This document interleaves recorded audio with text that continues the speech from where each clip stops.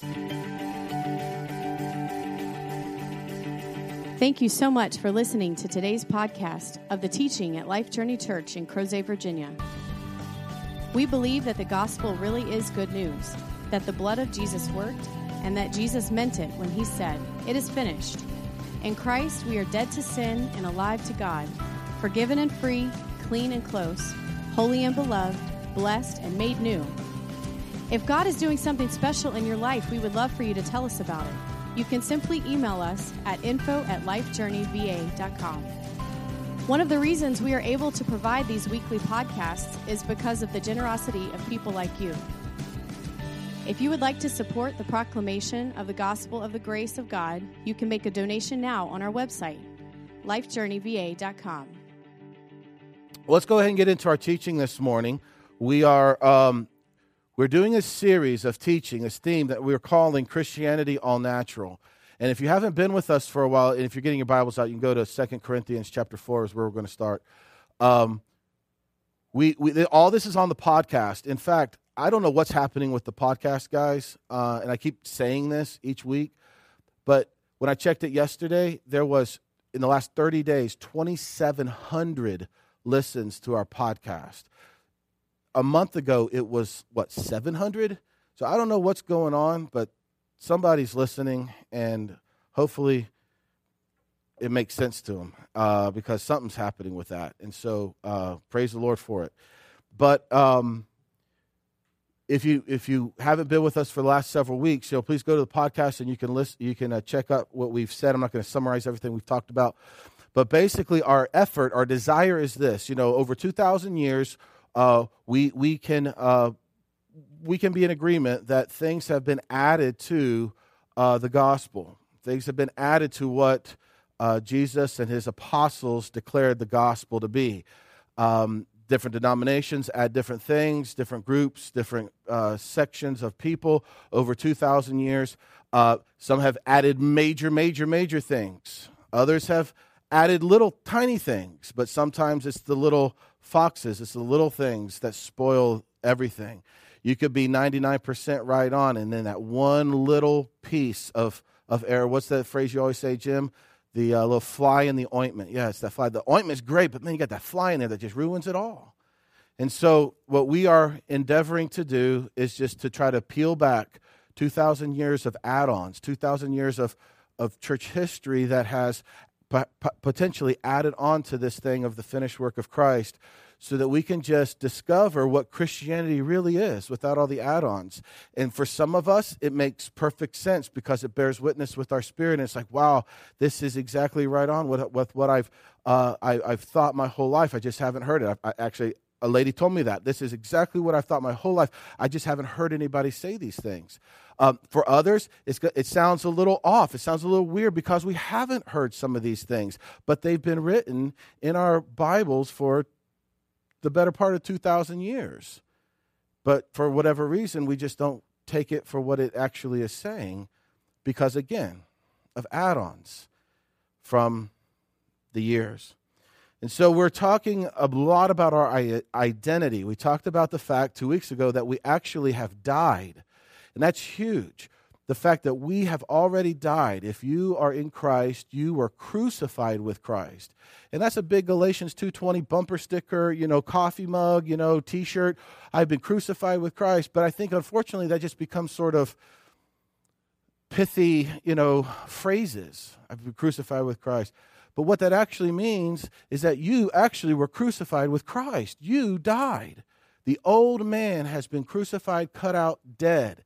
Remember we talked about we don't die daily in the sense of the inner man dying? Paul says he dies daily because he was being persecuted and literally being chased out of town by wild animals. He's like, I face death every single day. But we've turned that into saying like, well, I need to die every single day to sin. I need to die. No, we died once and for all because Christ died once and for all. We can work on that a little bit. And so last week we talked about how we have been raised with Christ, a whole new man, a whole new person. We've been raised as a new creation, and our life is actually hidden in Christ. And that thought that we looked at in Colossians 3, where he says, that our life is now hidden in Christ. And the word that we get in English is encrypted. It's in there. You can't really see it very well at all unless you know the encryption, and God is the one who can see it perfectly, but we are hidden in Christ. And when Christ is revealed, meaning when we get to know who Christ is, when he's revealed, it says we are revealed, which means we are so one with him. When we get to know Christ, we actually get to know who we now are in him. So when we get to know the righteousness of Christ, guess what that means? We're getting to know about our new man, our new heart. We're getting to know our righteousness. And we think, oh, wait a second. No. I'm filthy rags. Isaiah says we're filthy rags. Our righteousness is filthy rags. You can't say that we have the righteousness of God. It's like, yeah, our righteousness was filthy rags. The old man. And that's the whole point of the cross. That's the whole point of Jesus coming, so that the entire Adamic race, and we'll see it in our text this morning, was put to death in Christ, so that as we who believe in him are raised a whole new creation. And I'm getting ahead of myself because that's actually in our text this morning. But if we don't see that we are hidden in him, and whatever fits him fits us, then we'll never see what our true identity is. To which we say, I can't see that. To which we're going to see this morning in our text, yeah, of course you can't see it with your eyeballs, but there's something else to look at. And with that in mind, let's pick up in 2 Corinthians chapter 4, starting in verse 16. And if you have your phone, we have the Bible app on your phone. If you go to the Bible app and click on More, I think it's More, and then click on Events, you'll actually have all of the sermon notes. You'll see it. It says Life Journey Church. It's all there for you to follow along. So Paul is writing in 2 Corinthians in verse 4, sorry, in chapter 4, we're going to pick up in verse 16. He's writing about how there's this amazing treasure of a new heart, a new man in him, the new heart, and it's surrounded by, as he says in verse 7, which we're not going to go back to, but in 7 he says that it's surrounded by a jar of clay. And the idea is we have this new creation that is housed inside of the old creation. And the old creation is being persecuted. As I just said earlier, he's being run out of dogs by cities. He's being run out of cities by dogs. He's being persecuted. The outer man is suffering. In fact, later on, I think it's chapter 11 or 12, he actually lists off all the things that he's been through because of the gospel, all the physical torment that he's been through. But the outer man is being persecuted, but he's saying there's something else. There's a new man. There's an inner man that's being renewed day by day. And that's where we pick up in verse 16. He says, therefore, we don't lose heart. Oh, I'm running the slides. I forgot. Therefore, we do not lose heart, but though our outer man. Okay, so what is the outer man? That's what you can see. That's the body. Our outer man is decaying, and some faster than others. Again, Paul was beaten within inches of his life several times. But even if you're not beaten in inches of your life, we all know that the outer man is decaying. Okay, no matter how old you are, you can look back to yesterday or 10 years ago and say, wow, yeah, my outer man definitely is a little bit older and grayer and heavier and slower and, fill in all the blanks. What else, Jim? More painful. And Jim's got a crazy knee problem that he can't get rid of. But as we get older, the outer man is decaying. I mean, is anybody going to argue with that? We can all testify. Even those in our 30s, we can still testify. Not quite like Jim can, but we are still can tell. I'm picking on Jim for some reason. But he says, yet our inner man is being renewed day by day. And so here's what we've got to see. If we don't see that there's something beyond the flesh, if we don't see that there is a whole other reality of an inner person, an inner man, then we're not going to see really what Jesus came to do. Because what Jesus came to do, as we saw last week in Colossians 3, was to cut out the old dead heart that came from Adam, to crucify it and actually birth a brand new heart, a brand new creation within. This is the inner man. So Paul sees us as outer man, which we can describe as the body, the flesh, and then he talks about the inner man, the spirit, the soul. And he's saying our spirit, our soul is being renewed day by day. And in other letters, he talks about how it's being renewed into the very image of God, the very image that it was created by. And so there's these two universes, these two realms that have converged. When Jesus says that the kingdom of heaven, this other realm, this other reality will be within you, he was serious. And this is what Paul's talking about. Another reality, another world is actually within us, the new heart, the new man that we cannot see, but it's there nonetheless. And Paul says that this momentary light affliction, and if you want to read what he defines as momentary light affliction, go to chapter 12 or wherever it is, where he's talking about being shipwrecked, being beaten within his within death by a few whips, being eaten by dogs, all this stuff. And he calls that light momentary afflictions. And I'm like, yeah, that would not categorize for me light momentary afflictions. But that's what he calls them, because he sees something so much bigger. He says these light momentary afflictions, they're producing something. They're producing an eternal weight of glory far beyond all comparison. And so this idea of producing is preparing something. There's something that this outer decay, whether it just be by age, by just growing older, or whether in Paul's context of actual persecution against his body, he's saying it's producing something. It's preparing him for something. Well, what is it producing? What is this eternal weight of glory? And what's neat is this is present tense. It is producing something for right now. Not just for tomorrow, but it's producing something right now. And we see what that is here in a few verses. While we look not on the things which are seen, but we look at the things which are not seen. For the things which are seen are temporal, but the things which are not seen are eternal. And I've put these in red so we can kind of see this comparison he's talking about here. He says, let us not gaze, let us not look. We don't look at that which is seen, because that which is seen, if we're all together, is what? Starts with a T up there. Temporal. The seen is temporary. Okay, so he's been talking about the outer man. We'll put the outer man over here. We'll put the inner man over there in a minute. Which one is seen, the outer man or the inner man? The outer man. And this outer man is temporal. It's temporary. Everything that is seen with our eyeballs is temporary. As wonderful as this planet is and this universe is, it's temporary. It has an end date. But he says there's something else going on. Let's don't focus on what is seen, the outer man, the body, sin that lives in the flesh, but let's get our eyes on something we cannot see. And isn't that a little bit strange to hear? I mean, let's hear what he says. Let us look at that which cannot be seen. Now, come on, Paul. I thought you were kind of a smart guy. How can you look at something that you can't see? Well, obviously, Paul's not talking about his what? His eyeballs. He's not talking about his eyeballs here. He's talking about something so much bigger, which we'll get into as we move forward in these verses. So over here, you've got the inner man. Is the inner man visible or invisible to our eyeballs? Invisible. You can't see it. So what he is saying, let's follow this, because if we don't lay this groundwork, we're not going to get the rest of it. The outer man, it's visible. You can see it, but he says don't set your eyes there. Don't gaze. Don't define your identity. Don't discover your identity in what can be seen. But look at that which is unseen.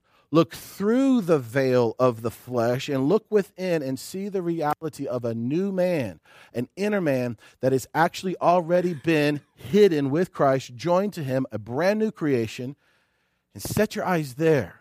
Again, not your eyeballs, because they can't see in that spectrum, in that realm. But he's talking about setting your mind, setting your focus, setting your attention on that which is eternal, the inner man. Chapter 5, we're going to go over into chapter 5. For we know that if the earthly tent, okay, which one is the earthly tent? Is that the outer man or the inner man? The outer man. So if the earthly tent, which is our house, talking about right now, if it is torn down, okay, what is he talking about? He's talking about death. He's talking about, even his own persecution that he's facing.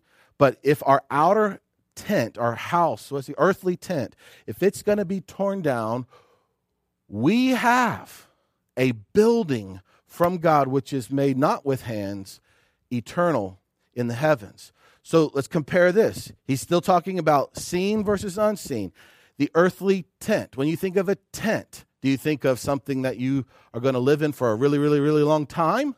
Or you think about something that you maybe on a weekend, maybe a day or two, maybe a week if you're crazy, maybe you set it up and then the rains come and then it all, gets soaking wet, which happened to Hart this week. Are you thinking of tent? You thinking of a permanent building? No. You're thinking of, what's that T word from the last chapter? Temporary. Something just for a minute, something just for a moment. And he's saying if that earthly tent gets torn down, and it will, well, don't lose heart because we have a building. See the comparison he's doing? A building, is that temporary? No, a building, that's something that gives the vibe of permanence. I don't want to live in a tent the next 30 years, so we bought a house. We bought a building. And so we live in a building. We live in a house. And so he's comparing this temporary seen versus a permanent unseen. And if this temporary body fails, and it will, don't lose heart because there's a building. There's an outer man to come that was not made with hands, that's eternal in the heavens. For indeed, now again, you don't even have to be a believer to believe verse 2. For indeed, in this house, he's over here talking about the tent, this earthly dwelling. For in this house we groan. I'm young.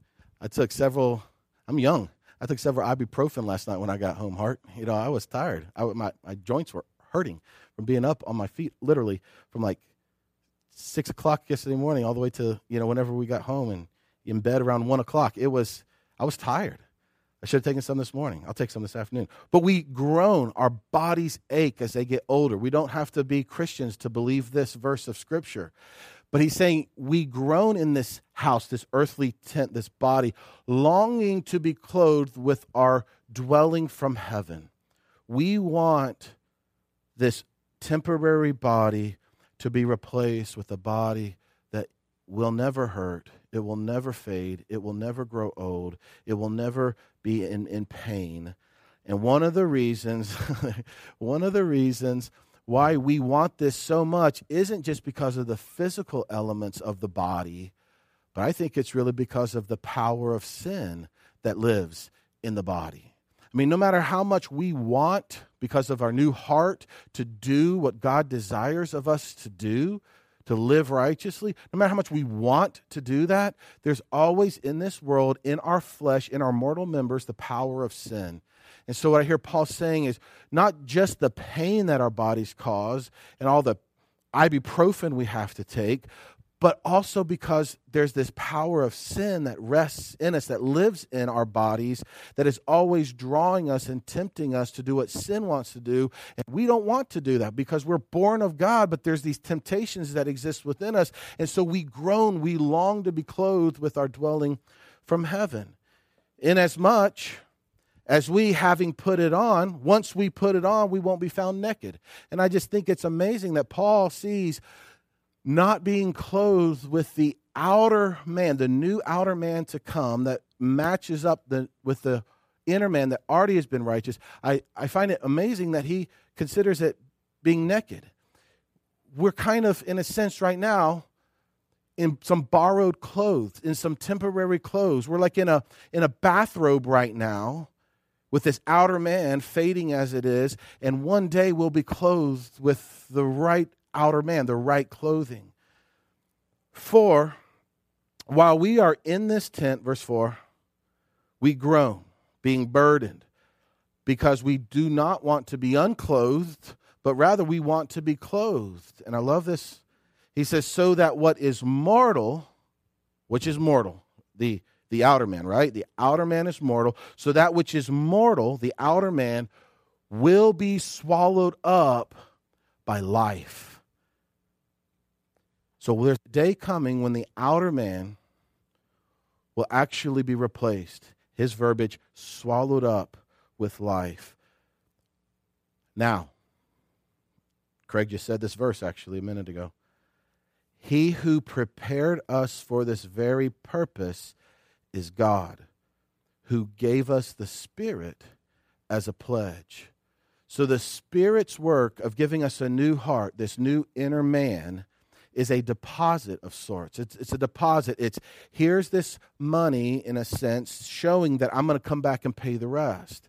So we have this new inner man sealed by the Spirit that is a deposit guaranteeing that one day there's going to be a perfected outer man when this current outer man fades off. You know, it reminds me a lot of a seed. You know, Jesus talks about the mustard seed. You know, why is the mustard seed so powerful, so awesome, the faith of the mustard seed? Well, think about the mustard seed. It's the tiniest of all the seeds. If you've ever seen a mustard seed, he wasn't lying. I mean, it's tiny. It's no bigger than like a grain of sand. It's really small. But there's a difference between a grain of sand or a coarse grain of salt and a mustard seed. And the difference is that there's life inside of that mustard seed. On the outside, they look the same, but there's difference. There's life inside of that mustard seed. And so you plant that grain coarse of sand into the ground, you water it, nothing's going to come forth. But you place the mustard seed in, you water it, and something comes forth because there's actually life within. And that's what I hear Paul comparing this to. There's this outer man, like the shell, like the seed of the seed that is here. But when it fades off, when it comes off, when it dies, it will reveal this new man that is actually within. And the Spirit's work was put in us as a pledge for this day that would come. So verse 6 says, take courage, always being of good courage, and knowing that while we are at home in the body, over here, in the body, in the flesh, the outer man, we are absent from the Lord. And I find this peculiar too, because it's like, wait a second, absent from the Lord? I thought that we were one with him. I thought we had been joined to him. How can we be absent from the Lord if the whole gospel is that we've been made one with him? Well, certainly in the inner man we've been made one with him, but he's not talking about that here. He's talking about the body. He's talking about physically. He's talking about in the presence of, in a physical sense. It hasn't happened. For, look at this, verse 7, we walk by faith and not by sight. And this is the crux of the whole deal. We have this new man within us, a new heart that is housed still in this outer man, the shell of the first creation. And what Paul is saying is that, listen, we have to walk by faith of something else, someone else that lives within us, another creation, a new man that lives within. Otherwise, we're just going to be walking by the sight of what we can see. What does it look like to walk by sight? To walk by sight is to look in the mirror and see the flesh and see all the things that we've done, to see all the stupid choices that we've made, to see how sin has manifested itself in our lives for years and years and years, and then to define us as, well, sinner. Well, I'm dirty, rotten, scoundrel. That's walking by sight. What we see defining who we are. I'm abandoned. I'm a divorcee. I'm married. I'm this. Those things defining from the outside in who we are. That's walking by sight. He's saying, let's don't do that. So let's walk by faith. Let's look at what is within and let what is within actually define who we are and how we walk and how we live. It's by faith that we trust in what he's actually made us. It's by faith that we end up over here seeing the unseen. I could sum up, I think, the Christian life as simply the daily journey of living in this world called planet Earth, life as we know it, with the confidence of what he has made us already in another world. So let me say it again. Walking by faith, living by faith, is living in this world with a confidence of who we already are in another place, in another world. So what do we know about this inner man? We know that this inner man, who we are in the Spirit, is righteous, holy, clean, beloved, rescued, redeemed, forgiven. We know who we are in the inner man. Living by faith is standing here and saying, I'm not going to see the flesh, see this world, and then define who I am. I'm going to look beyond it and see an inner man, see who I truly am in Christ, and that's how I'm going to define who I am. That's where my identity comes from, and I'm going to live in this world based off of that reality instead of this. Because if I believe that I'm dirty, rotten, sinful, a worm, etc., well, if that's what I see and that's what I think I am and believe myself to be, then how do you think I'm going to behave? Dirty, rotten, sinful, scoundrel, etc. But if I look within and I see the true nature of my heart, that I have been born again, I've been created in the image of God in true holiness and true righteousness, Ephesians 4:24, and I see within and see the true nature of my heart that He has created me now to be in Christ. Well, guess if my eyes are looking there, look not at that which is seen, but that which is unseen. If I actually am dwelling and believing who I actually am in Christ, well, then guess how I'm going to end up walking. Does that make sense? So my walk isn't an effort. My walk is an outflow of my faith and trusting who I actually am. But if we never look beyond the veil, if we never look through this flesh, through the seen to see the unseen, then we're just going to be trying to do this religious rat race of just trying to do better and try harder to just correct behavior. That's not Christianity. That's what it's kind of become in religion. But that's not Christianity. Christianity is don't look at what is seen, but look through to what is unseen and live in that reality. We walk by faith, not by sight. And we are of good courage, verse 8. And I say, and prefer, we are of good courage, I say, and prefer rather to be absent from the body so that we can be home with the Lord. So he's saying, we long for that day to come, but it hasn't come yet for him at this point when he's writing. Now, it eventually did. It hasn't come for us. As long as you're, still have a pulse going on, we're still in this condition of a new heart, a new inner man still housed by this jar of clay. So it appears to me, see how he says to be absent from the body is now to be at home with the Lord. So he's been talking about the outer man, the temporary outer man, and this future, permanent, eternal outer man to come. Then he says that we don't want to be with the old outer man that was over there, but we long to be with the Lord in this new body, this new place.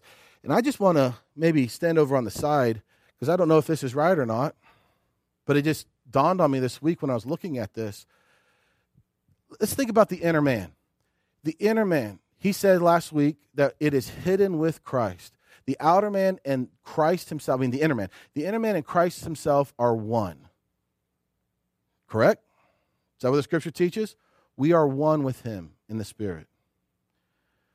What I think he's saying here is that just as the inner man, our new heart, is one with Christ already, there's going to a day come when the outer man dies that our new outer man, the new body, is just as one with Christ as our inner man is already one with Christ. And that might not be a big deal to you, but growing up, I always thought heaven was going to be like, you're strolling through, doing all this kind of cool stuff, and it's like, oh yeah, hey, Jesus, he's over there. Hey, Jesus, what's up, and that'd be awesome. If that's the way it is, I'm not going to complain one bit. But what I'm seeing him saying is that the new body is actually this thing that's actually with the Lord. So the new body is something that is equally fused, equally one, equally joined to Christ himself as the inner man is. And I find that profound because this thing of heaven now takes on this whole new meaning of not just strolling through the, beautiful roads of glory, but it's actually an intimacy, a oneness where not just in spirit, but actually in a new body, we are fused together with Christ in all ways. Just amazing. And so verse 9 says, therefore, because of all this, because we walk by faith and not by sight, we also have as our ambition, whether at home in these temporary bodies or absent when we're with him, to be pleasing to him. And we can pull this little verse out of all the context in which we find it, and we can say, see, God is desiring us to live pleasing lives, and let me define what a pleasing life is. You read your Bible every day, you go to church every week, you memorize a scripture verse or two every other day, you this, you that, you put this list together, and if you're not doing those, then guess what? You're not what? Pleasing to God. Well, let us use our little, gray matter things between these lobes, these earlobes, and let's think in context, like 2 verses ago. What did he say we are to walk by and not by? Faith. And so what does it look like to live a life pleasing to the Lord? A life that is walked and lived by faith. How do we know that? Well, the context says that. Hebrews 11:6, without faith, it is impossible to please God. So it's not simply, hey, let me find out all the things I should do and not do. Let's make a list. Let's check it twice. Going to find out who's naughty or nice and do our best to try to live up to it.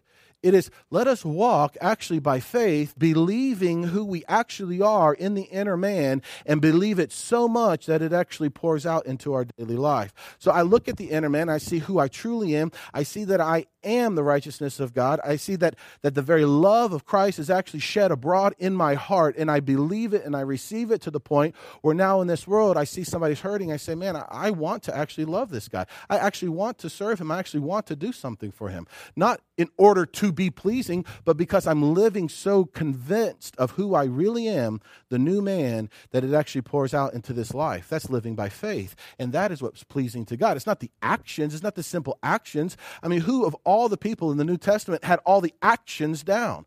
Starts with a PH. Pharisees. That PH? Yeah. Yeah, Pharisees. Look at pharmacy. That's PH too.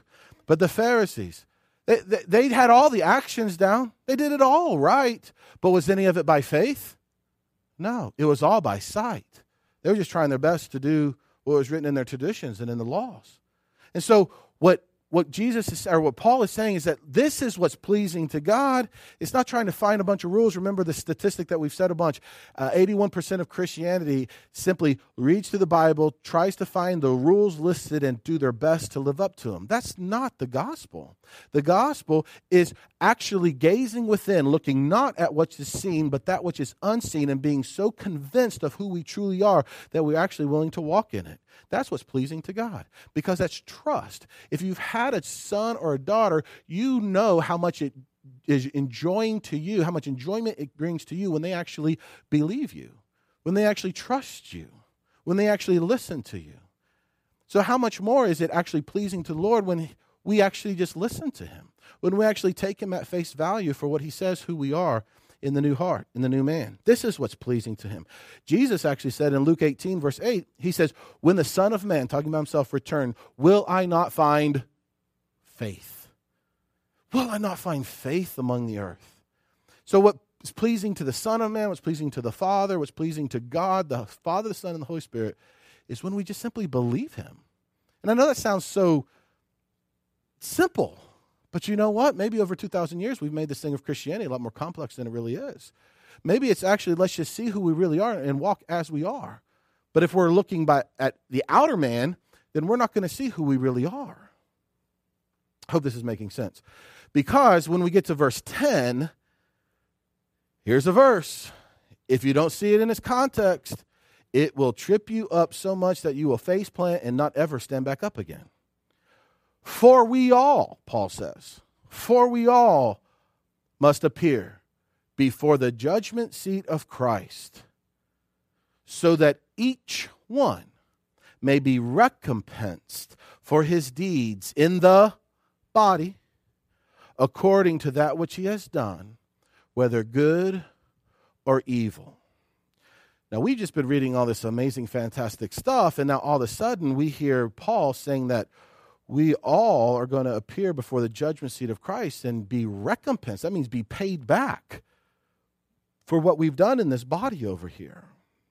And that throws great concern, that throws great brakes being applied to the gospel of grace that says it is what?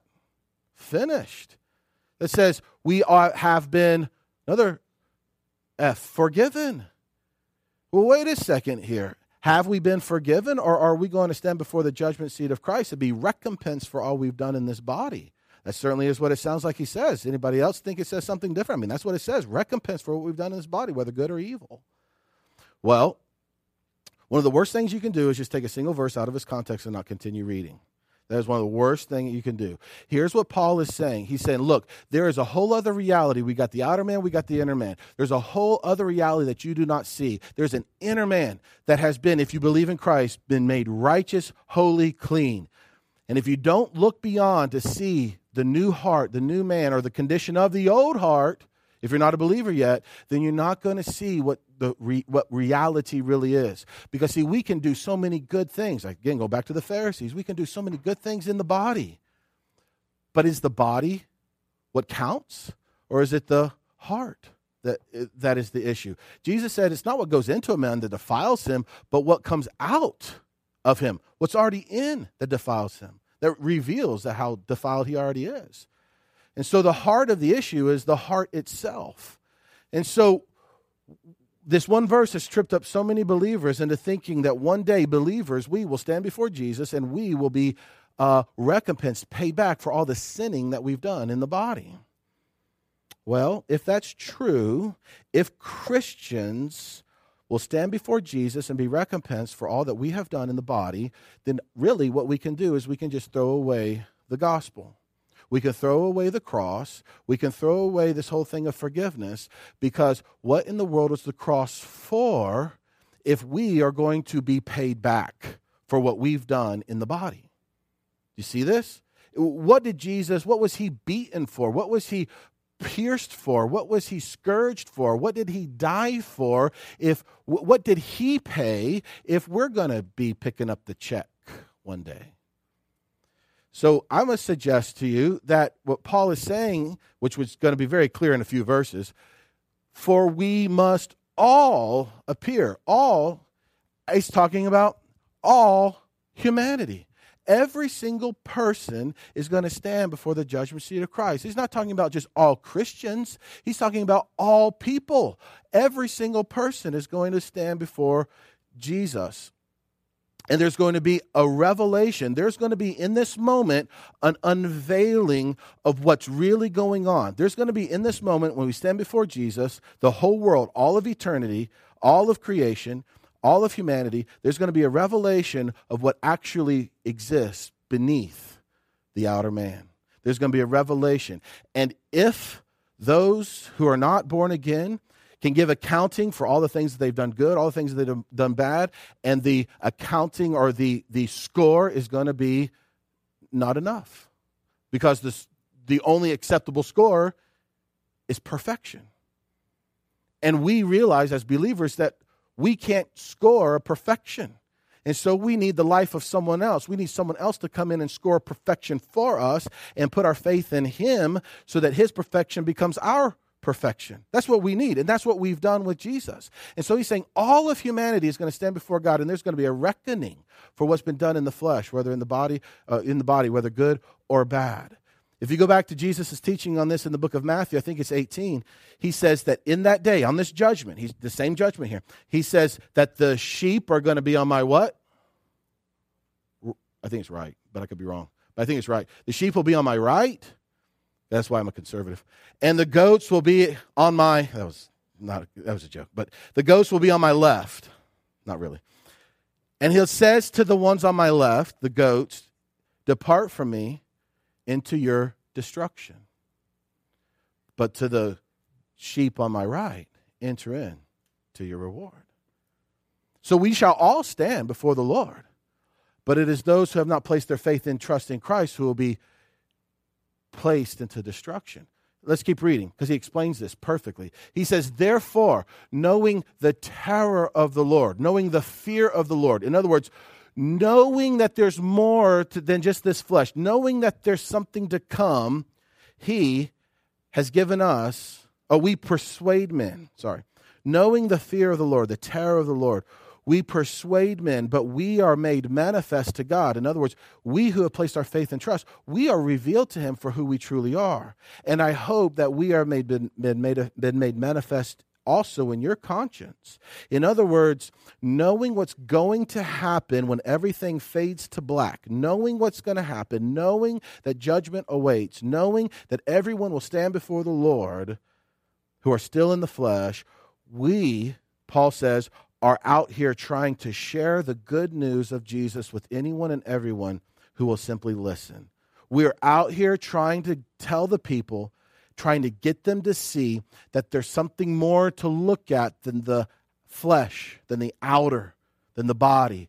There's a whole other kingdom, a whole other reality that's at stake that they just simply can't see. I mean, is Paul not saying we're here knowing this is to come? We're out here saying don't look at that which can be seen, but instead realize there's something so much more eternal over here that cannot be seen. And if you're not prepared for what cannot be seen, it doesn't really matter much at all what you do and what can be seen, because that's just temporary anyways. And he says, for we again are not commending ourselves to you, but are giving you an occasion to be proud of us, so that you will have an answer for those who take pride in appearance, the outer, instead of those who take pride in the heart, the new man, the inner man. And remember, in this context, especially in Corinth, a lot of people from Jerusalem have come to town to say, hey, it's great that you believe in Jesus, but you've got to add some Judaism to that. You've got to be circumcised. You've got to follow the 10 Commandments. You've got to do all these things in order to truly be born again. And so what Paul is saying, we're trying to give you the ability to ration with these people who are putting all their hope in the appearance, whether you have a foreskin or not, whether you are becoming Jewish or not, the appearance. Because that's not what is eternal. That is, what's the T word? Temporary. But we want you to see that there's something so much bigger going on in the heart. For if we are beside ourselves, meaning if this sounds crazy, it is for God. But if we are sound mind, it is for you. For the love of Christ controls us. It compels us, having concluded this, that one died for all, therefore all have died.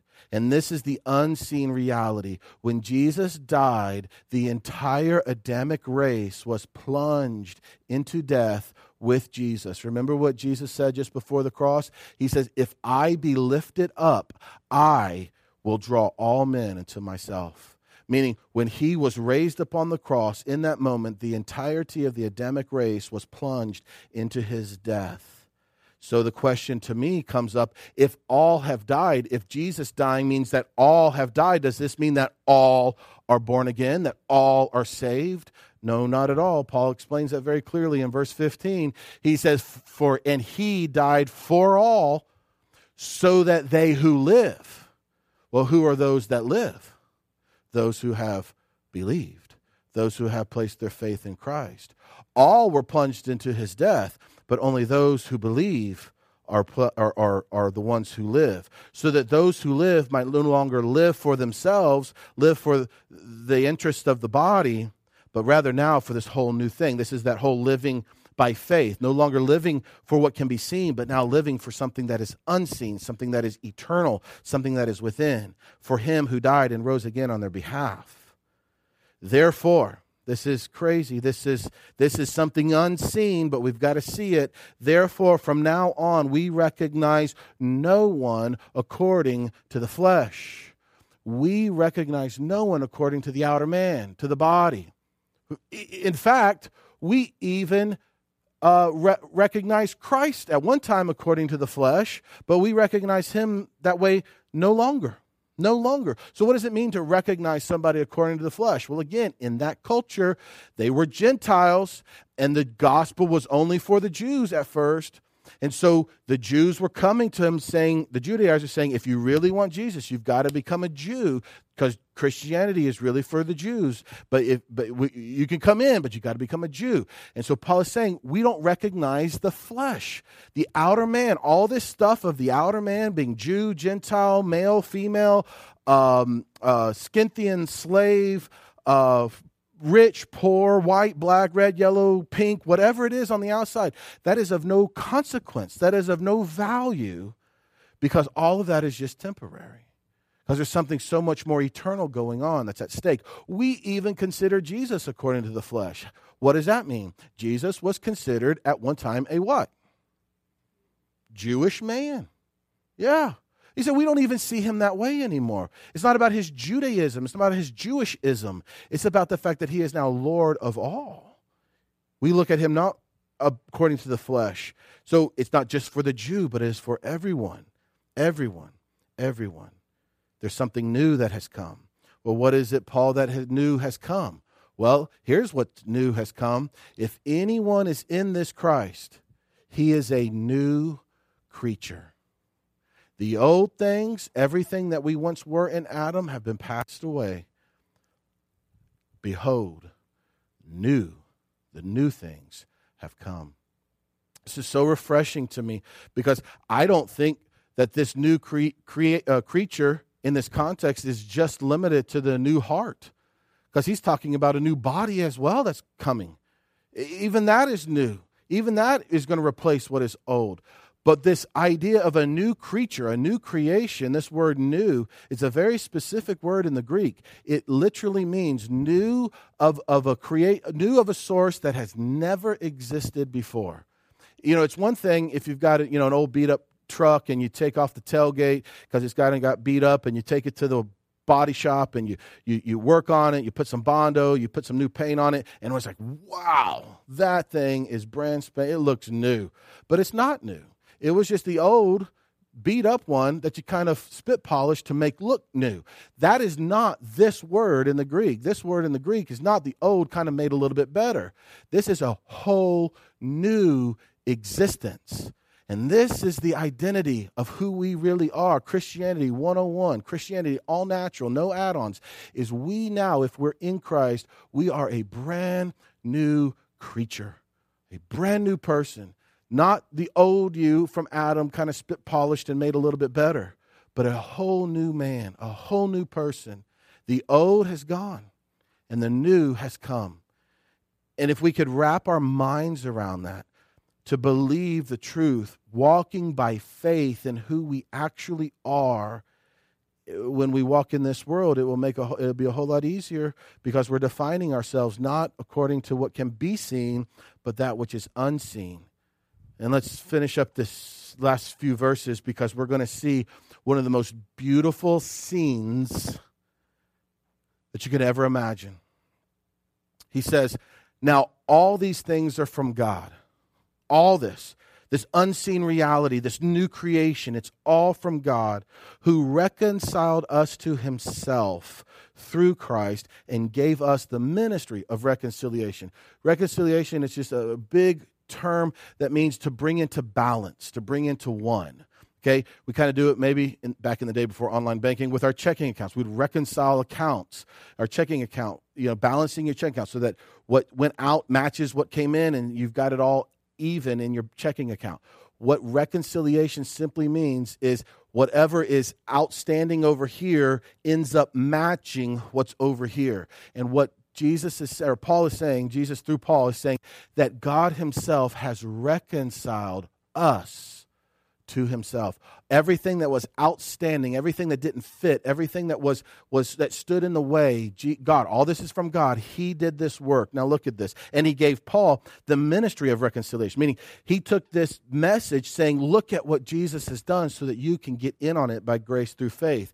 And he defines it. And this is a scene that I want us to see, namely, and he's defining this reconciliation, namely that God was in Christ Jesus reconciling the world to himself. Now look at this in red. Look at this, because we're not going to hear this in most messages and most churches and most teaching. He was reconciling the world to himself, not counting trespasses against them. What's a trespass? That's another word for sin. God was in Christ Jesus. As Jesus is hanging on the cross, where was God? God was in Christ Jesus. So often we get the idea when Jesus says, Father, Father, why have you forsaken me? We get this idea, and I'm not saying it's totally wrong, but like that God is way over there and Jesus is kind of left to himself. But what Paul is making it very, very specific is that as Jesus hung on the cross, God was hanging on the cross. God was in that body, reconciling the world to himself so that he would no longer count sins. And that is so hard for us to believe because we look at the outer man. We look at the flesh. We look at the body of sin that lives in the flesh. But what Paul is saying is, wake up, guys, wake up. There's a whole new reality, a reality that is within, a whole new kingdom that has come, that is now within the inner man. And one day the outer man will fade away completely and will be housed with the perfected outer man that is as joined to Jesus as our new man, or as our inner man is. But if we don't see this beautiful scene of God in Christ reconciling the world to himself, not counting sins anymore, then we're going to miss the whole glory of the gospel. And this is the message that he's communicating.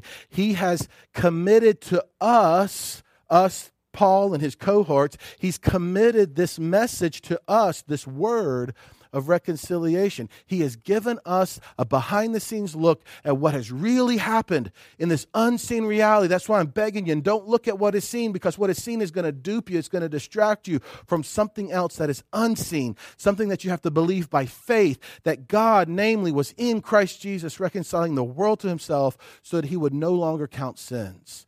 Does that mean that every single person that is born again, is a believer? No. But it means that in Christ all died. And it is now Paul crying out to the Corinthians, to the Galatians, to all who would hear, look at what God has done, so that as you believe what he has done for you, well, we'll just read it here. We are ambassadors for Christ. Ambassador, that means we don't live, we're not of your world. We have been sent from another world, God himself, to share this message with you, as though God himself were making an appeal through us. You see the passion of Paul. We beg you, we plead with you on behalf of Christ himself. It's like Christ himself is right here crying to you, be reconciled to him. He has reconciled you to him. He has removed everything that stands in the way, not even counting sins anymore. And we beg you to see what you can't see. We're begging you to look at something you can't look at and believe it and be reconciled to him. How are they? How were we reconciled to God? By faith. Remember, we walk by faith, not by sight. It's by believing what he's actually done. It's by faith. It's by believing something we cannot see. It's by looking not at what is seen, but that which is unseen. Verse 21, the last verse, he summarizes it again.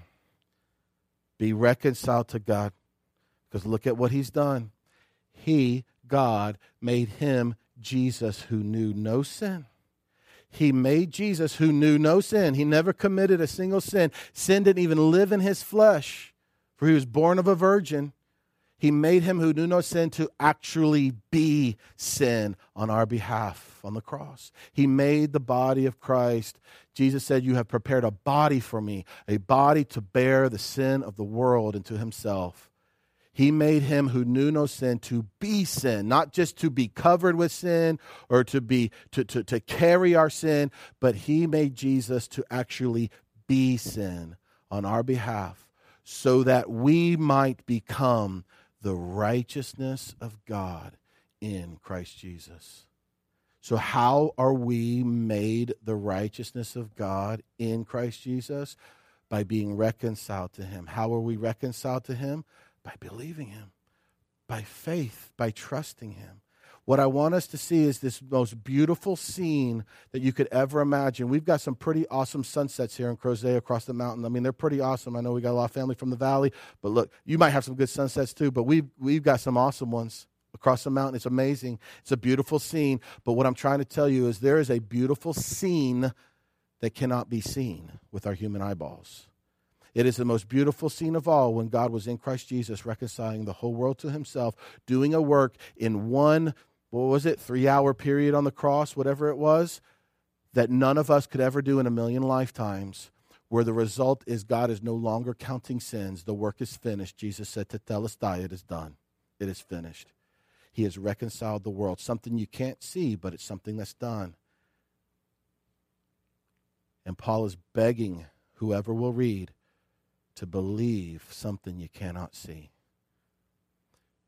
Our journey marker this morning is simply, if we see, a journey marker, that's just for our new folk, just boil it all down into a thought so we can kind of, wrap our mind around it a little bit better.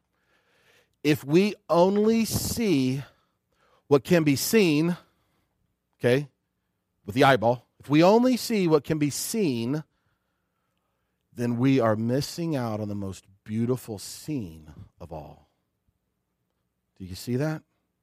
If we go through life only seeing what we can see with our eyeballs, then we're going to miss out on the most beautiful scene of all, the gospel, God in Christ Jesus reconciling the world to himself. To which we might say, hey, I'm not so sure about, God not counting sins anymore. Well, listen, we're not God. He makes the rules, not us. He's no longer counting sins. The counting of sins is done. It was finished in Jesus. What's now counted? What's now being counted? What's being counted now is faith. Will I not find faith when I return? So here's what we've seen today. What have we seen? Number one, walking in faith, walking by faith is believing something you cannot see to the point that you live it here and now. That's what's pleasing to God. We can't see it, but we believe it so much that we're actually willing to live it here and now. Number two, just as our inner man is already one with Jesus, what we saw was that one day we'll have a body that is just as one with Jesus, which might even be, leave room for this, Jesus himself. He might even be our body. Remember how he said, I'm going to prepare a place for you so that where I am, there you may be also? Maybe this place isn't some sort of big fancy mansion. My mansion's bigger than your mansion. Maybe the place that he's preparing is himself so that we can be with him in person, in body. Number three, what do we see today? When everything fades to black, everyone will see the unseen, but it will be too late for those who do not believe prior. When everything fades to black, everyone's going to see the reality, but it'll be too late for those who don't. That's why he's begging, he's pleading to see this beautiful scene that you can't see with your eyes. Knowing this, number four, knowing this, we can boldly proclaim the most beautiful scene of all and encourage and beg and plead anybody who would listen to believe it as well. And then lastly, we didn't get into this too much because of time, but that last verse, verse 21, says that we become the righteousness of God in Christ Jesus. So if you were to take your righteousness and put it on this side of the old, scale, and you were to put the righteousness of Jesus on this side of the scale, when I say your righteousness, I mean you're as a new creation, as a believer. You put your new righteousness on this side of the scale, who you are. Don't see what's seen, but look at what is unseen. And you place the righteousness of Christ on this side of the scale. What happens to the balance? It's equal. Is that any of your doing? You better say no, no. No, no. What's our phrase? Nay, nay, shenay, nay. It is nothing of you. It is all of him. Isn't that our phrase? I don't know.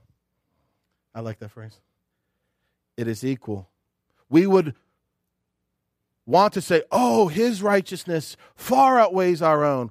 No, it is his righteousness that he has given you. You're looking at what is seen, not at what is unseen. And so, upon faith, our righteousness equals his righteousness, for he gave it. He gave his to us in the new heart. Father, I pray for your Spirit to reveal these things to us. Father, I pray that you would help us to see the unseen. Give us the courage, as Paul talked about. We have this courage to actually believe something that we cannot see with our eyeballs. It is foolishness to the unbeliever. It's foolishness. But to us, it is the very reason for living. It is the hope of life.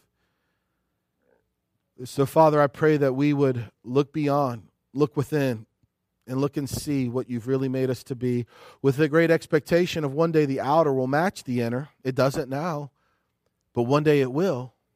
You've given us even the Spirit as a seal to promise that. But Father, all will stand before you and be paid for what's been done in the body.